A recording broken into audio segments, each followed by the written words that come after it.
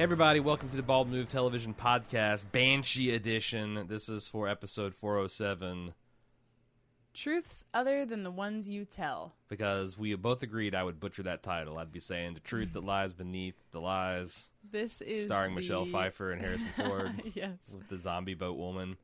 This is the penultimate Banshee episode. And this is what they're choosing to do with their last season. Let me tell you how the mood at the Bald Move couch when we were watching it is at the end after the post-credit scene where they're zooming in on the Satanist and like looking at his eyeballs. He's just lying there dead.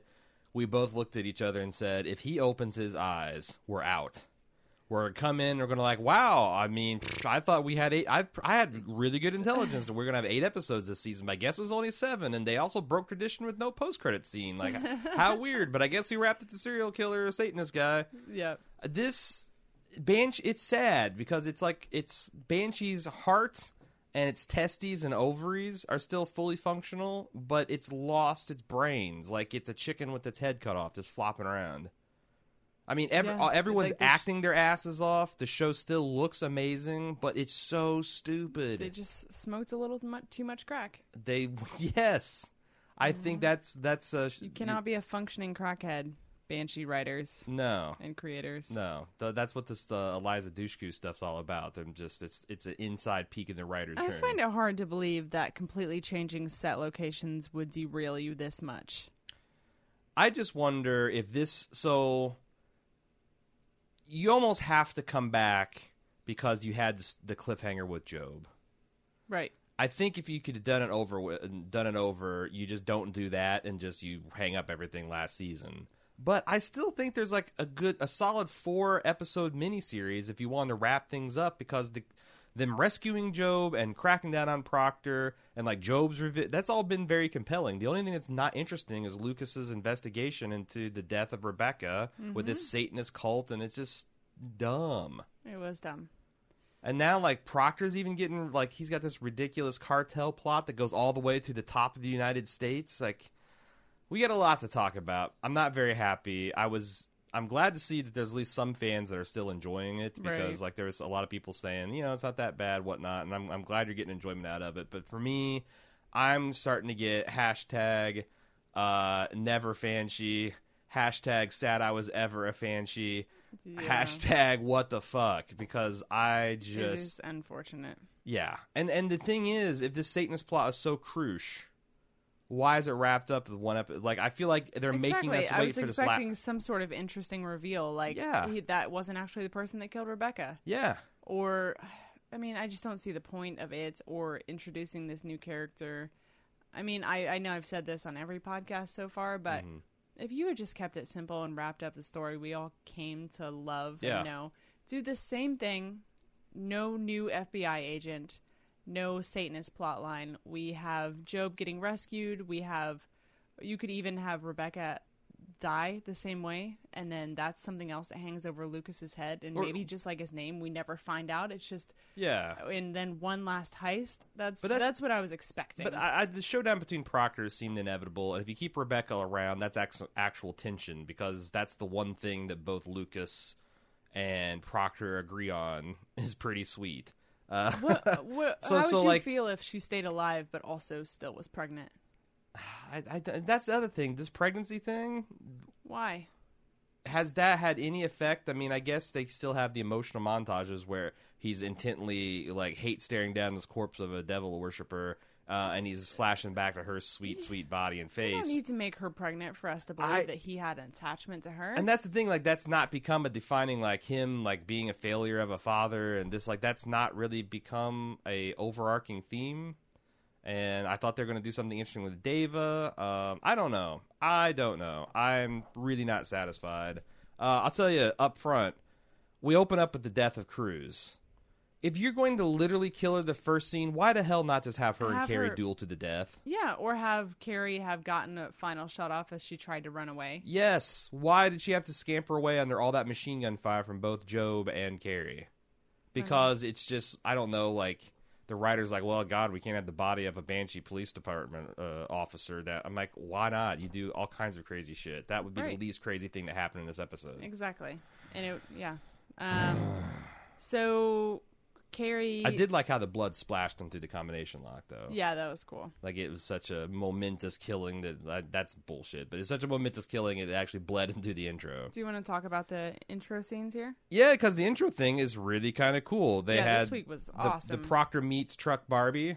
Yep. Which is probably going to foreshadow some epic confrontation next week. We had someone blowing themselves away. Joe, and it's I gasped when I saw it. I'm like, oh my God, Job's going to kill himself this episode. Mm-hmm. And he does in kind of like a cool way. So like, bravo for that nice piece of foreshadowing, because that whole scene, I was like, there's no way Job's going to kill himself. There's no way. And then when Job says, I'm not going to kill you, I want to kill me, I'm like, oh my God. And then it was a metaphor thing. But very cool. Whoever's directing the opening credits should have stepped in here. What about the girl that's like split into two Polaroids with guns scratched at? Is that symbolizing Deva? That she's like she's lost the way of the gun? I don't know. I didn't get anything out of that. I think Deva is all the little girl Polaroids, so I believe that's true. Then you got the new Devil Hunt Punch hole safety pin in his shoulder wing dude. He's got pretzels. Yeah, they just dropped a bunch of pretzel sticks. I didn't really understand that. Yeah. Some goldenrod pretzels. Yeah. What are you going to do? I don't know. There's like next silly scene was Carrie at her therapist. Like, they had this whole therapist plot line for him to in the end be like, fuck it, you should go get yours. And she's like, what kind of therapist are you? He's like, oh, are you surprised, motherfucker, that I'm letting you off this easy? I mean, I guess that makes sense in the Banshee universe. I'm fine with that. He's letting her go make peace with whatever bullshit. Why does she need his permission? And the other thing is, like, she doesn't need his permission, but she's going to try to continue to lie to him and continue to, what's the word I'm looking for, compartmentalize these feelings of wanting to get her kids back, but she also has to finish his mission. I don't know. It makes sense to me. The weird for stands for a social worker to take, and also like I felt like this was all leading up for her to confide to us that she never stopped loving. Well, we all Hood. knew that. That's what I'm saying. And then he does the same thing to Brock later. I know, and like I thought this scene was kind of horseshit, but the scene with Brock and Hood is amazing. Mm-hmm. Except for they're articulating things that we already knew, and I thought that they kind of established that Brock. I mean, I don't think he knew the whole story, right? But the fact that Lucas Hood is an ex-con, I thought was an open knowledge. Secret. Right. That's something like if Brock could figure out the actual truth of it, like, you know, he could catch Hood and put an end to it. But like that was always his dilemma. I thought that when they agreed to do the Ukrainian shootout, that it was knowledge that this is a thing, or when they went on the Shaban revenge rampage. Like I don't know. I thought it was weird that. I guess we can talk about that scene later, unless you want to bring it to the front. No, but that's fine. The only other thing Carrie does in this episode is confronts the district attorney. And gets him to leave lightly town. Garrett's him. Right. Just lightly. Al dente. Got his neck al dente. And, extracted what? The fact that...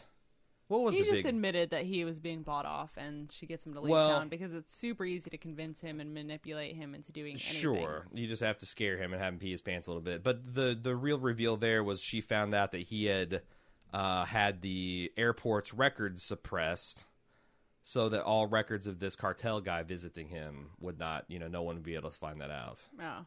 So that turns Carrie on to this. But this cartel thing is a fucking fiasco already. Oh, yeah. I feel like it's exploding in the high speed. Speaking of surprises, the neo-Nazis fucked Proctor on his drugs, and he beats the guy to death, or half to death for it. But to me, I'm like, Proctor, this is on you. How did you not see this coming and have security sufficient to repel their attack? For real, you've got one guy? Well, I mean, I'm sure there was others, but I mean, again, this is This is a management problem. It's not this guy. Like This is a thing that really happens. Yeah. Is that if you are a truck driver and you're transporting really high value loads, like cigarettes, for example, if you have a truck full of cigarettes, so that your truck doesn't get hijacked, you don't even tell the driver what you're transporting. It's just unmarked cargo. So that may have been what's happening, but they've been staking him out and watching his operation and where everything's been moved to. But what I'm saying is, this guy was removed by force and held down, and they carved a swastika. Like, he was powerless to stop them. That's like, he didn't have tools he needed to succeed. Right, Like, but if it's just maybe what if it's have just Burton drive the fucking truck if it's that important. What if it's just a truck driver? What if they thought the safest way would be with no cover at all? Like, Well, so are you saying that we're supposed to see that Proctor has completely lost control when he's beating this guy to death? Because, again, I don't see how he can blame the dude for letting him steal your drugs. It just makes Proctor look crazy. well, yeah, absolutely. He's upset about having lost out, so he finishes off killing this guy. I don't know. It felt... Like I said, if you have a truck with armed security guys, that's the truck you're going to hit. So I think I would probably do the same thing. Yeah, you try to sneak it out. But then again, why blame the guy? I don't know. You got to blame someone. The guy was half dead already. It's still, I don't like it because it made Proctor look stupid and foolish. He does look stupid and foolish for having his truck hijacked. I know. But I'm saying it's like, I don't like it because I don't feel like it's in his character that he knows that the neo-Nazis informed him, hey, we're coming for you. Here's the dudes that we're buddies with. Here's your head last episode. And I don't think he took a single countermeasure or protection or precaution against the one thing that he had to deliver to keep his neck out of the news. To be fair, Burton was on his way over there. He just had to kill Cruz first. Anyway, so then Hood and Brock are sitting in a hotel room, Veronica's hotel room, and they're like, we have to find her now. Wait, let's just talk about all the Proctor stuff up front, and then we'll just do the whole serial killer thing. Sure. So along with that, Burton goes back to Nazi HQ and kills, I tried to count, 7 or 8 guys? A bunch of dudes. And did you feel cheated? Well, number one, every time this guy opens his mouth, I think, wow, this is such a creepy and interesting performance. I wish we got more of it. Because most of the time he just sits there. You're talking about Burton, yeah. But I mean, it's one of those things where if you got more of it, it wouldn't be so creepy and disturbing. Exactly. Like, he's got this weird little boy affect. And, like, you know, he's just confused by everything until he snaps into motion and he's just he's a wrecking ball. I don't know. On the one hand, I do feel a little cheated because some of his action sequences are the best in the movie or best in the TV show. Oh, fuck yeah. On the other hand, the 360-degree pan away from the carnage and then you get back and the fact that he was just soaked in blood and had rips everywhere, your imagination kind of fills in those blanks. Yeah, it was pretty cool. So it's not as cool for action, but it was awesome for style points, I suppose. Right. I do, but it did feel like I honestly, it's a cost cutting measure. I don't think it was. I think it's like for we sure, don't that's have one less. There's 7 or 8 more less guys that you have to choreograph. Sure, and I don't know if they're saving. Like, there's going to be a 90-minute extravaganza next week. I haven't looked, but it feels like they've been saving their action budget because we have not got the showpiece, truly like capital BANSHEE action scene that we have come to know and love from the show. Right. So kind of along those lines, Bunker visits Maggie and says, you got to get out of Brock's house. Calvin is calling her and just flipping out via voicemail, and he gets his own emotional mirror montage before his boss discovers him, and he kills him and leaves his job covered in blood, shirtless. Thoughts? Why? So he just inherited the entire white Aryan nation of this inexplicably powerful county. Yes. And he's running all these drugs and got all this money, and he's still clocking into the 9 to 5. Yeah. Like, at what point do you quit your day job? And also, what is the point of having him strip down naked and beat his boss to death? Like, I guess you're going for this really cool Ed Norton in Fight Club or whatever the guy's name in Wanted was, but to me, it's gratuitous because you're watching a skinhead beat up a minority. I mean, it seems like that's I don't know. I don't know about that. It seems like he's trying to have his cake and eat it too. He wanted to be the undercover boss that you wouldn't suspect and still cash a paycheck while also getting all this ill-gotten money. Calvin is Gus Fring. Right. So he also is feeling it start to slip away with Maggie, at least. I mean, what would you do? Here's the thing. Like, Gus Fring strips down to his waist and he's just covered in like M13 tattoos. You'd be like, what the fuck? This is crazy. You got a guy hiding in plain sight with all these, like, that's just insane. That's how I feel about this guy, except for he's not. But I don't think he ever needed to have that job. Like, Yeah, you they never needed established to show him. why. Maybe they did last season. He was like their money man or something. But once you become the tippy top of the white power structure and you have all these drugs, how much? That's not a hobby. That's a full-time job running that. Right. Probably a full-time plus job. So I don't know. I think he's taken over power, but I don't think he knows how to wield it. Yeah, I just have thought that this was pretty horrific violence with no real point to it. Right. But we knew it was coming. Eh. So final thing in this storyline is that Proctor goes to DC to work out his personnel problems. And that's the thing. What is he going to do? Well, does he have an army of goons to loan him? You cannot, in the penultimate episode of the entire series, introduce the fact that, think about Proctor. When we met Proctor, his big move was to back an Indian casino and kind of have an operating stake in this rural town and county of Banshee. Yeah. And 4 seasons later, he's running all of the drugs on the eastern half of the United States, and his connections go all the way to the top of the cartels, South American cartels, and the top of the corridors of U.S. power.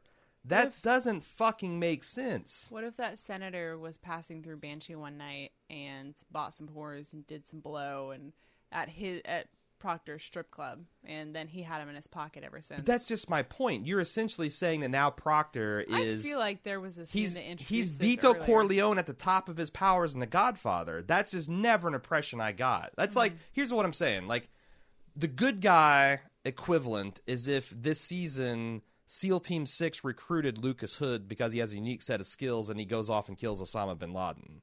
Like, what? Like, that's the bad guy pinnacle that Proctor has achieved, and there's been no basis or foundation for it. Maybe that's what they're working towards, like what do you call working towards? It's the last episode. There's nothing to work towards. Hey, let me finish. Okay.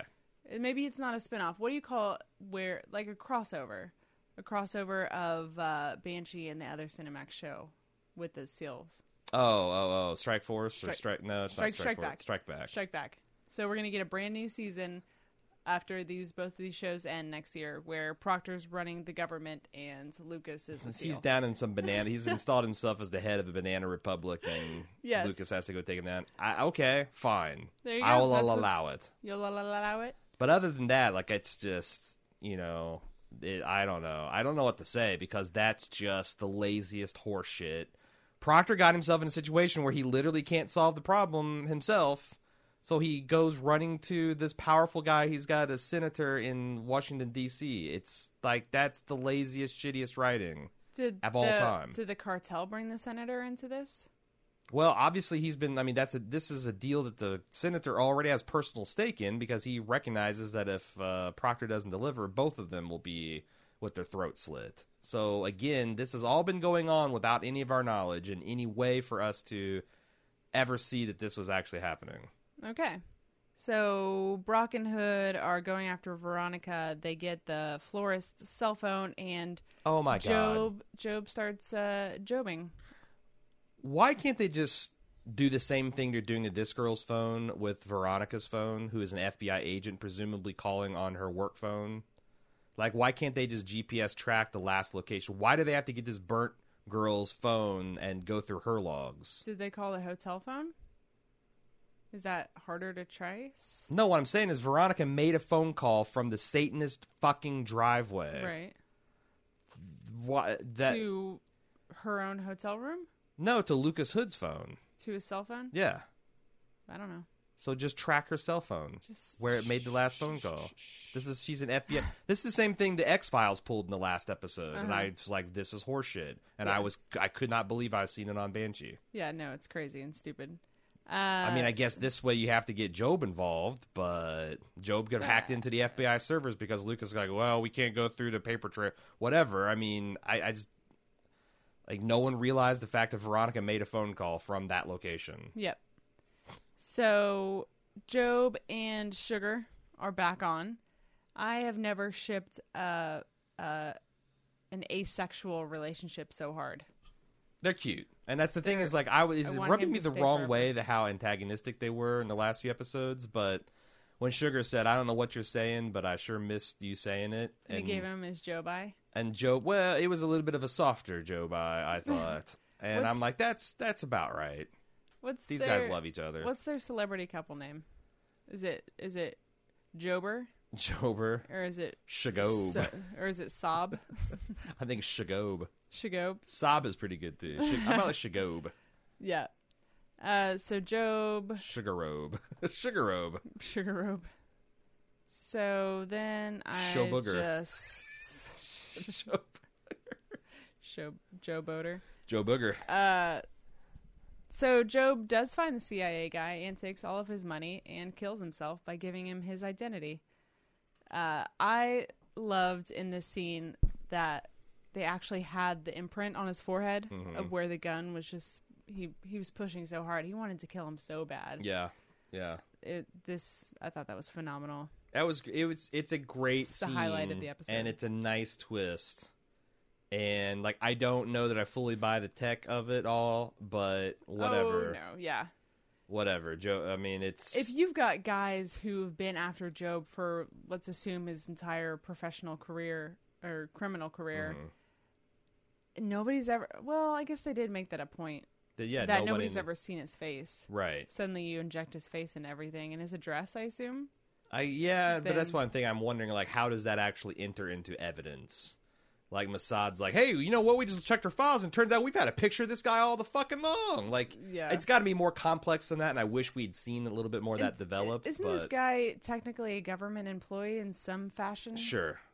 Which that happens all the time. Like, you know, there's instances of CIA and FBI double agents. I was going to say all throughout history, but pretty much just during the Cold War. But don't you have record of this guy? Yeah. But that's the thing. Unless you knew his face, it's like this. You know, He he's could have this, been. I see what you're saying. He's He could essentially have been. Neo in the Matrix. Like, you know, by night he's a hacker, and by day he helps his landlady with her groceries. Like, you know, so you make that connection. So I'm just gonna dive deep into this serial killer thing. Veronica breaks free of her binds, and then the guy comes in and just punches her out anyway. And he ties her up on the table, fully clothed. Yeah, so I actually like the scene where she kind of breaks free. Ultimately, nothing came of it because this guy apparently super strong and doesn't feel pain. But I gotta say, like, if it's important for Elisha Dushku to not be naked, and you know that's her choice, then I feel like that it makes it stupid that they made it a point that the Satanists all stripped nude to kill the woman in the first instance we saw it happen. She was stripped nude. All the participants are nude. Yeah. Well, and except for in this episode, they're not. They're stripped down to their panties and their bra and their... No. They were all braless. Well, all the dudes had their pants on. Oh, yeah, all the women had their underwear on, too. But they were just free breasting it. Okay. The main woman, she kept her bra on. She had like a whole row. I don't get it. Like it seems for a ritual oddly inconsistent, and maybe this is just me where I'm like completely lost my suspension of disbelief. But I'm like, if you know, it just makes it seem like the other one was just obvious titillation, and titillation involving a woman who's getting her heart cut out is kind of like gross. I think maybe they were going to strip her naked, but she fought them, so he had to tie her down prematurely. I guess, but then he couldn't. And then the I don't know, like their scenes together might have been interesting had I cared at all about Veronica or the Satan guy. But he died in this episode, so like any revelation that comes out, it's like it's complete. Who cares? So. There's no motivation. I think the point of them talking back and forth is just to see her trying to use her FBI training. And totally, because that's using his insanity to. That's what you do. You try to keep him talking. You try to build a common connection. You try anything you say to get you got to try to get them to see you as a human being and not as a and then satanic you can sacrifice. See her getting less and less hopeful that it's working, and she's trying. I mean, I did like some of her deadpan delivery too, like when his wife came in and she's like, "My name is Lilith." She's like, "No, it's not. No, it's not." And like just her matter of fact shutting her down with all her crazy talk. Yeah, that was pretty choice. Yeah, that was good. So Brock and Hood do make it to the house. They find her card inside. They don't find anything, but they do find her car in the garage where they are unbelievably taken advantage of by Dr. Quick. They call him Dr. Quick for a reason. He's just like the human Flash. This is another stupid scene because even though I don't give a shit about Veronica, I give it's a testament to Anthony Starr that I gave a shit about him finding her because I give a shit about Lucas Hood and what he wants. Yes. And I'm like, oh, this is kind of like, when Russ Cole is right on at the end of True Detective and he's found the murderer's house and it's like, oh my God, is he going to find out in time? Or it's like in The Bridge season 1 where, Damien Bashir is looking for his son, and it's kind of the same way. It's like, oh, they came so close. Are they going to be able to make the connection in time? Yeah, they did this thing in Silence of the Lambs, too. But they kept fucking with me. Yeah, they did this it's like, oh, sweep the stuff. Oh, it's not so. Let's check the basement. Oh, and then they do this thing where it's like the Satanist and his wife are walking down an identical corridor that's presumably underneath the garage, but they fake us out. But at that point, I'm like, come the fuck on. And then they come out, it's like, oh, let's check at the garage. And then somehow this guy gets to drop.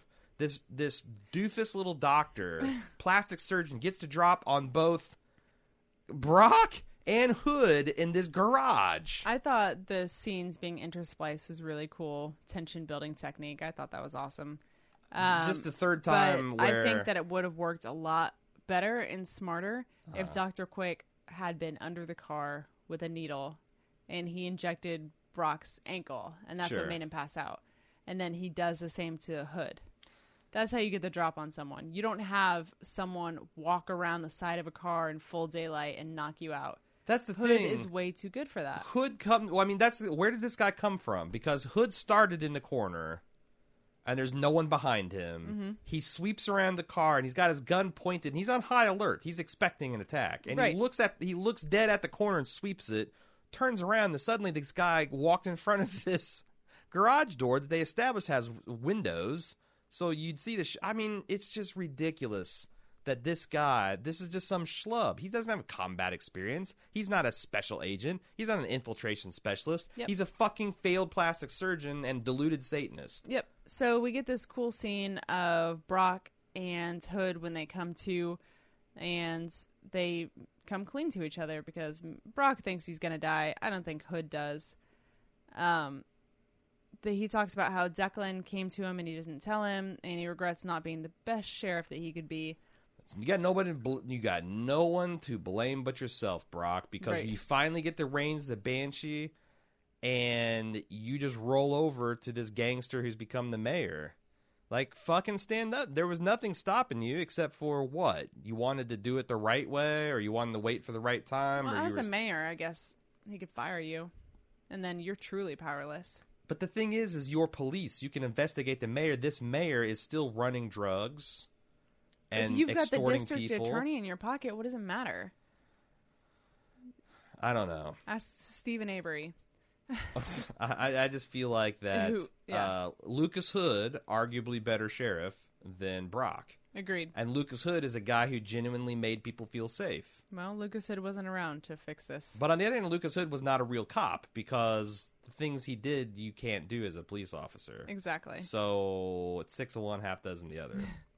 So Hood says that he tells Brock that he's not a cop and he's been a criminal. So I guess this is the first time he's hearing about this. But I tell you what, even though the premise and like the fact that this wasn't a crazy, interesting scene, Anthony Starr turns into the devil. Like when he screams, "I wasn't a cop!" Like the look on, it's like a rabid dog. It is insane. Yeah. The fact that he turned this to 11 for this kind of material still like made me step back and be like, wow. I'm gonna pay close attention to everything Anthony Starr does after this. I hope he doesn't fucking John Hamm us.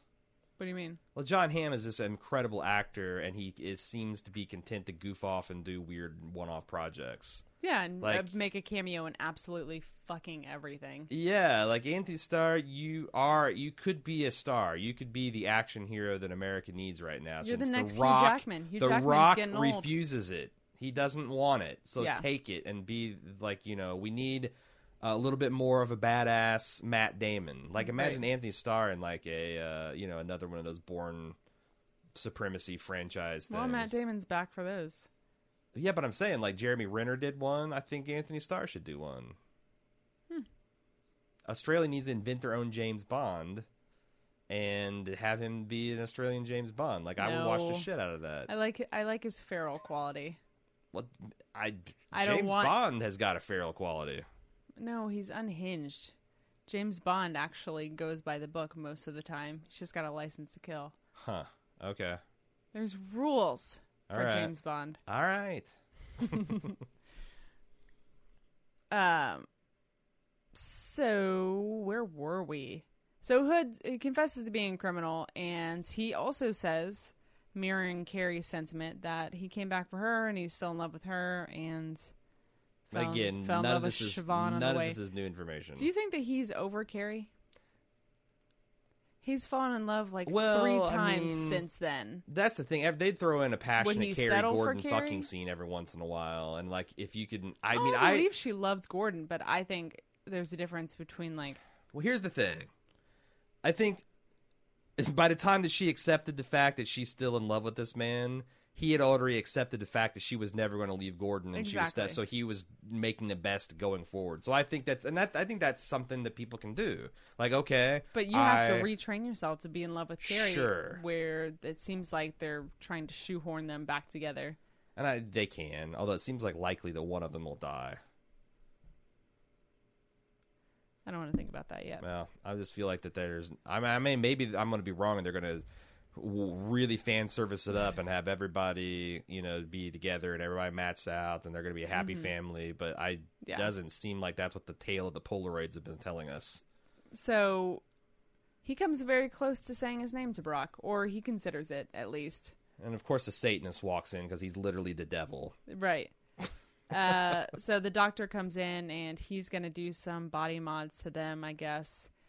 And not before they can overpower him and choke him out with his legs. This is an Adam West Batman villain move. Like, we're going to have some freaky deaky plastic surgery done. I'll leave you with the nebbish doctor to your own devices. Everything will go according to plan. I'll leave you these powerfully built, strong men who are very dangerous, and I'll leave you alone. Right. You got it, yeah. I guess you snuck up on him and knocked him out, and your position is infinitely more strong. Maybe it's not such a bad decision. Did you think that they were going to use Lucas, or at least milk the fact that they were killing Veronica and make Lucas and Brock watch?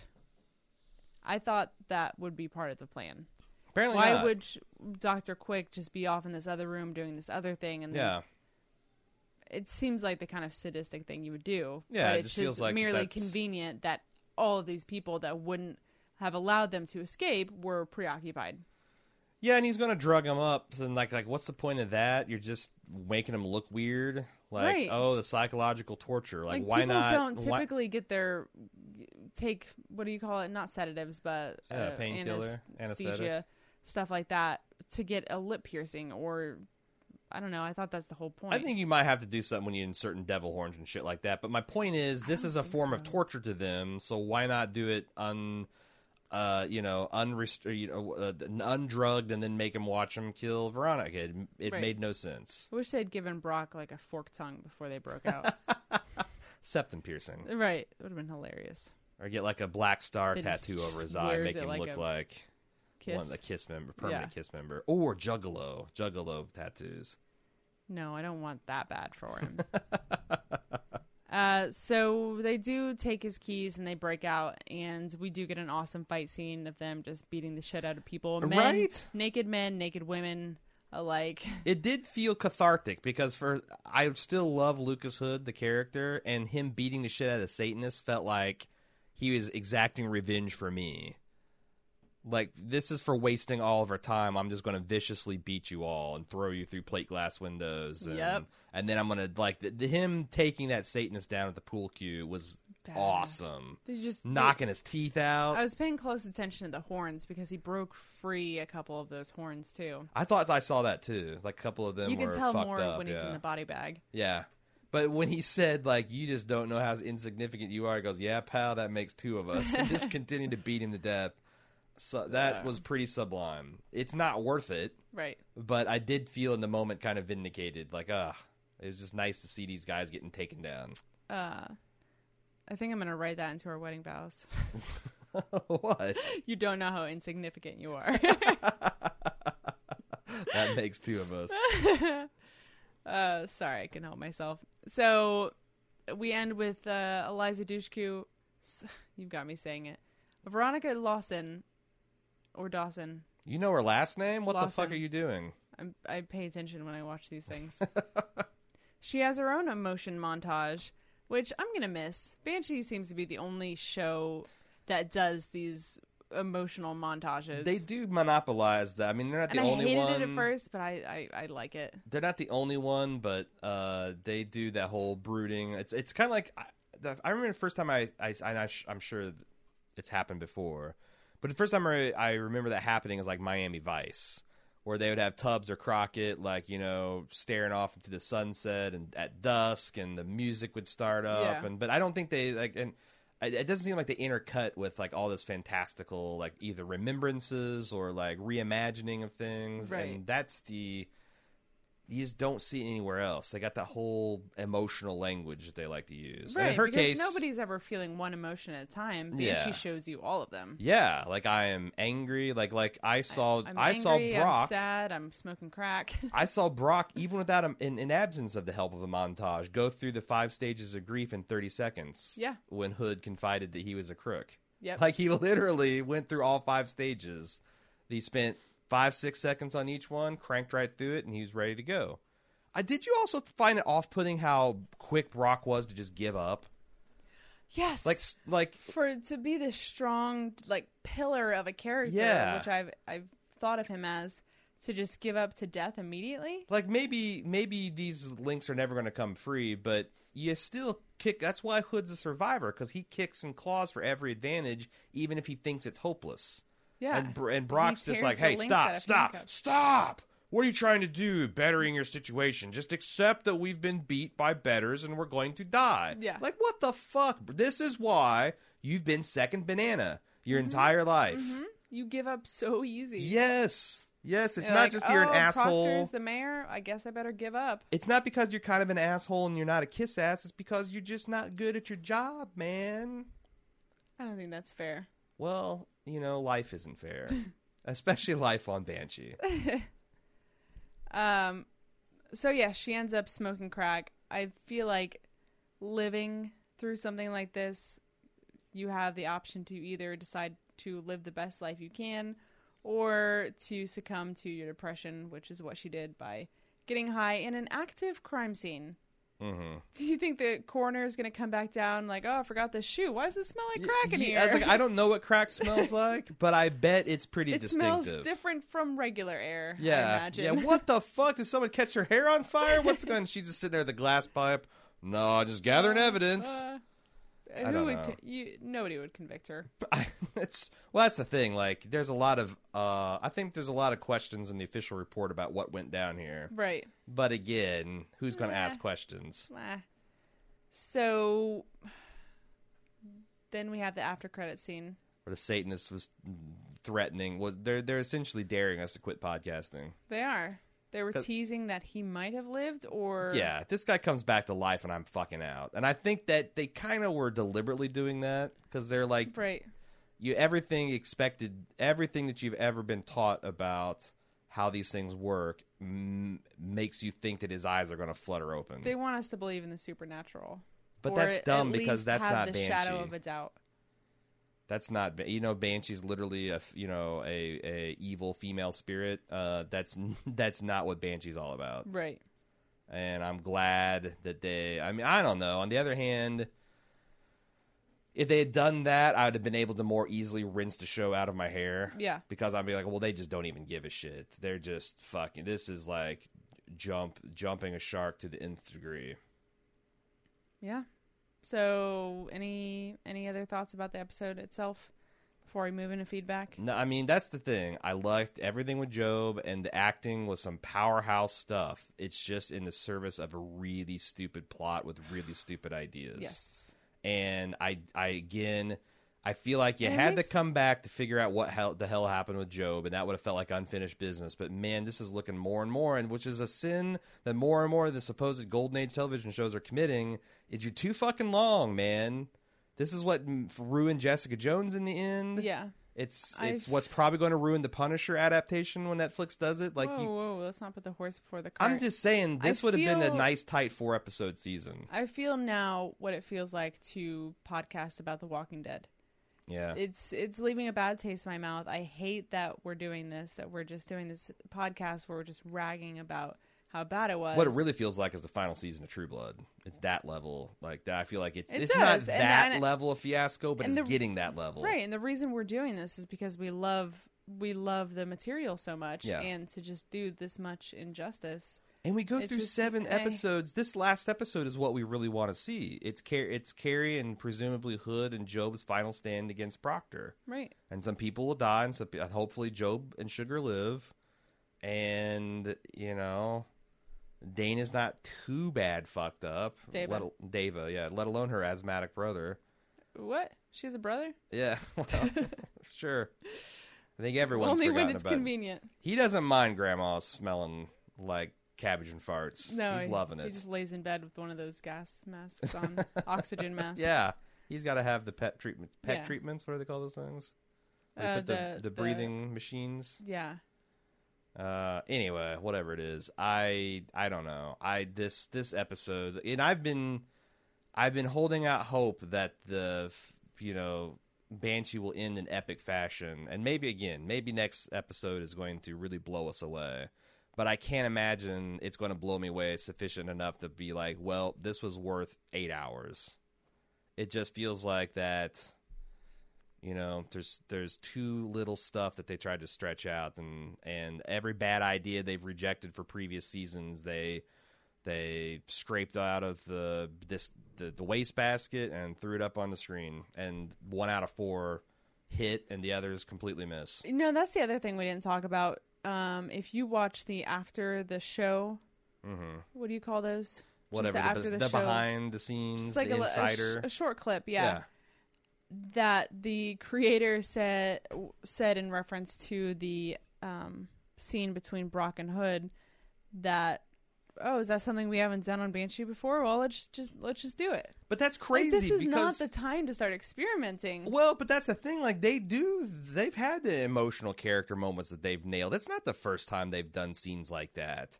It's the first time you've done some bullshit Satanist. Like, I argue the white power groups are almost a step too far. Yes. And just how ridiculous they are. But going the full-on Satanist, that's just dumb. And all the Satanists are like perfect, hard-bodied, the Satanists? Yeah. Well, I mean, so are the Nazis. Yeah, perfect teeth. For what No, I was about to say the same thing. Oh, These okay. guys, I've seen neo-Nazis. They live in trailer parks and they don't have access to quality health and dental care. I've seen self-proclaimed Satanists, and they look like the goth scene kids. They don't typically look like tan Hollywood actors. Well, this is Banshee. I know. It's different. Everyone's beautiful. I know. Everyone's in a weird ship, but they only go to one place for it. I know. Whatever your vice may be. But I feel like they might have said that one too many times in the writer's room. Hey, it's Banshee. Anything goes. Like, no, it really doesn't. You've built a really cool world here, and then you just started pissing in the pool. There's a limit Yeah, no. of it's Banshee. Let's just do it. Like, we need these guys to be captured because reasons, even though, like, that's what I'm saying. Like, Hood and Brock could have just arrived in the basement in the nick of time, just like they did anyway. But they needed them to have that emotional conversation that didn't give us any new information. Right. And I was trying to compare that to other scenes where, like, I know there's a lot of times, like in Walt and Jesse's relationship on Breaking Bad, where we were waiting for other shoes to drop. Mm-hmm. And there was, like, lots of times when, like, Don Draper, where we're waiting for something, him to reveal information to a lover or a coworker or something. And, like, those were earned moments. And I don't know why, after 4 seasons, him coming clean to Brock. Except for, again, I assumed that Brock knew most of this stuff. And his reaction, the only reason they had this intense of a scene is because Brock played like he was just completely blindsided by this information. That didn't ring true. I don't know why this didn't work. I think there's a lot of reasons why it didn't work. and it's just not what we were wanting to see. So I guess they'll take down Proctor next episode? A shame. We'll see. Are you ready for feedback? I guess. I mean, yeah, let's go through it. I started with one person who liked the episode just so that we could. And bless you for. I mean, I'm glad they that weren't alone. There were other people on the forums. I'm glad that people are liking the episode because it's. I'd hate for us all to be hating it. That would suck. Yeah. So this is from Rennie. Hope I'm pronouncing that right.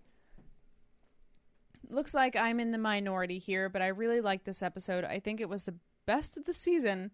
The Job stuff was awesome, of course. I love the scenes both with Burton and Calvin because these are what made Banshee great.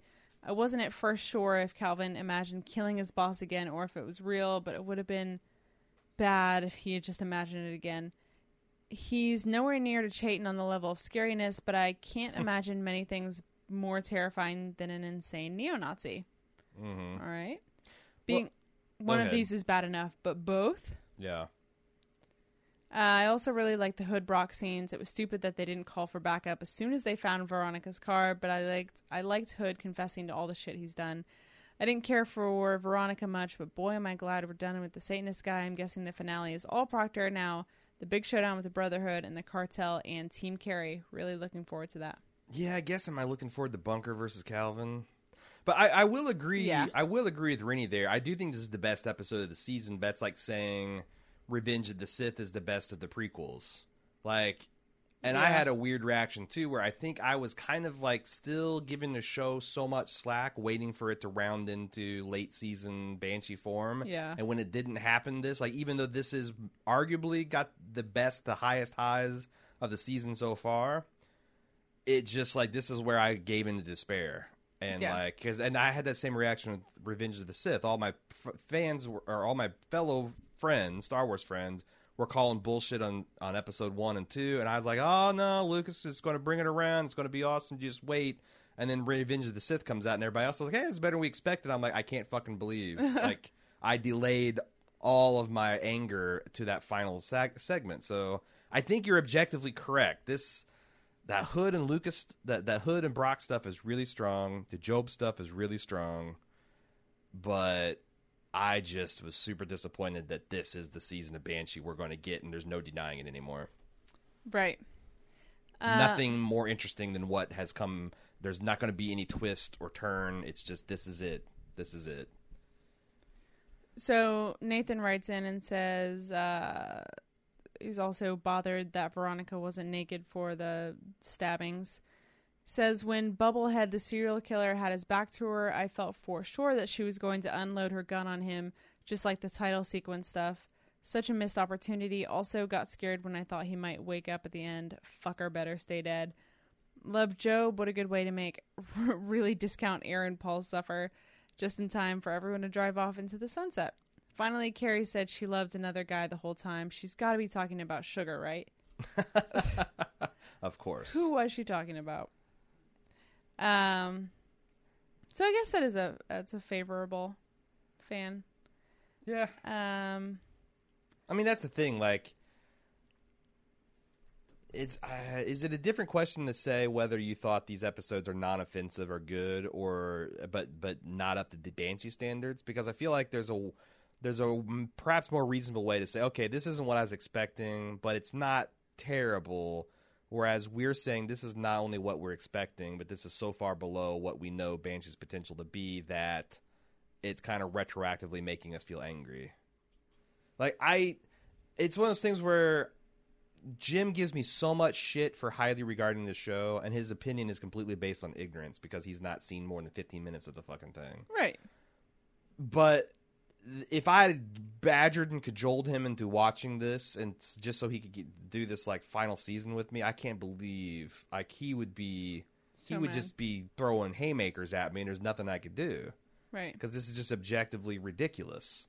Well, you guys are on two sides of the spectrum. This is the show that he thinks. That's I told him today when we were having lunch. I said, "This Banshee has become the show you thought it was." Yeah. Like everything you thought about it and how dumb it was. That's what it's doing this season. Well, I mean, I don't think you really need to stroke his ego that much. Then he'll never trust you again. He never. What if it's something? What if when did he something ever else trust comes me? up that it's totally worth it, and you can't talk him into doing it? And he'll cite Banshee as a reason. And True Blood.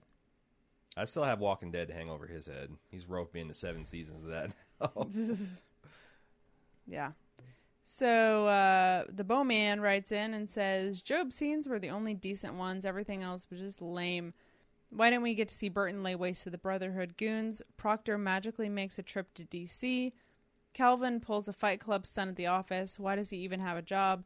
Brock is Brock is surprised by Hood's truth. And what the fuck was that stupid scene at the end with Dushku? Tropper. Wait, to close out this episode, we need to establish that Veronica was really messed up by that serial killer dialogue. Bad makeup job and shitty whiskey. Dushku, go back in there, break some shit, and smoke some more meth. That will sell it. End quote by Tropper. Yeah. And why is Sergeant Dokes on the show? To make the obvious connection to Dexter. Another major disappointment at the end. It doesn't matter what happens in the finale. Ooh. This is a very, very strong opinion. Strong opinion about a Bowman. But I gotta say, I'm in largely agreement with them. Like, this is pretty bad way to end things if you're a fan. I don't know. That's my opinion. Yep. Ugh. So Jeff Trotter writes in and says, did I miss something, or was badass Deputy Cruz set up all season as the finale foe for Carrie snuffed out off screen before the opening title sequence even began? Talk about anticlimactic. And why did she have to live less? Like, were they literally writing this episode? I kind of wonder if they were writing this episode as they were filming the previous one. Because it's dumb to have her survive that fight just to be offed by Burton. Carrie is a super badass, and we had been teased, and we talked about how excited we were for her to have this awesome showdown. Showdown, yeah. And nothing. A hoedown, showdown. I don't know. There's just so much more emotionally or cinematically or anything to make that have been better. If Cruz had been threatening Dava's life and Carrie came in and just murdered her, sure, that would have been badass. Sure. What an emotional gut punch. Or any other thing. She's got Dava in her hands, and she just does the Chafin thing where she just snaps her neck and then puts her hands out like, come get me. That would have been cool. Yeah. I don't know. Yeah. It's... Yeah, just recycling your hits would be better than freestyling on this, I guess. That's all I've got. Yeah, it's grim. It's grim times. It will be hilarious. You've been very negative at this episode. It would be hilarious if next episode is pretty awesome, because it's honestly what we've been. It's what we signed on for. We want to know what happened to Job, which has been mission accomplished for these many episodes now. Yeah, his revenge was epic. Now let's close the door on Proctor. Let's see who lives and dies, and let's put an end to this, because man, oh man, I bet Tropper and Ball in their heart of hearts are saying, why did we have a cliffhanger involving Job last season? Maybe that's our problem. We just need to stop following Alan Ball around. Right? Yeah. Well, I mean, he doesn't know how to end things. He doesn't know how to end things, and we can't be doing this anymore. Mm-hmm. It's not this you. Is an abusive relationship. It's not you, it's us. So actually, it's you. It's not okay. Yeah. I respect myself too much for this. Cecily, it's not your fault. What are you talking about? It's not your fault. Stop it. It's not your fault. What are you doing, man? It's totally your fault. You've led me astray all these times. Yeah. You should feel bad. Look at your life and look at your choices. All right. Well, again, I kind of with the Bowman, like, I don't know what they're going to do next week, but it's one more week, and what the hell, we'll podcast about it. If you want to mourn Banshee, or you want to tell us how stupid we are for not liking it, you can send that email into banshee@baldmove.com, or we got the forums.baldmove.com. Unless we don't feel like it. Unless we want to retcon it that the Satanist... Like, what are we going to do if, like, the first scene is the Satanist face again and his eyes snap open? Then we won't be back next week, so let's just say it's been fun, and we'll see you on Penny Dreadful. Yep. Penny tomorrow. Dreadful. A much better show that is still currently executing on a very high level and is gorgeous to look at, and is adventurous in its own psychosexual way, as Banshee was in The Fists and the Guns. So yeah. yeah, Penny Earful. Check us out on there. We'll see you next week. Till then, bye.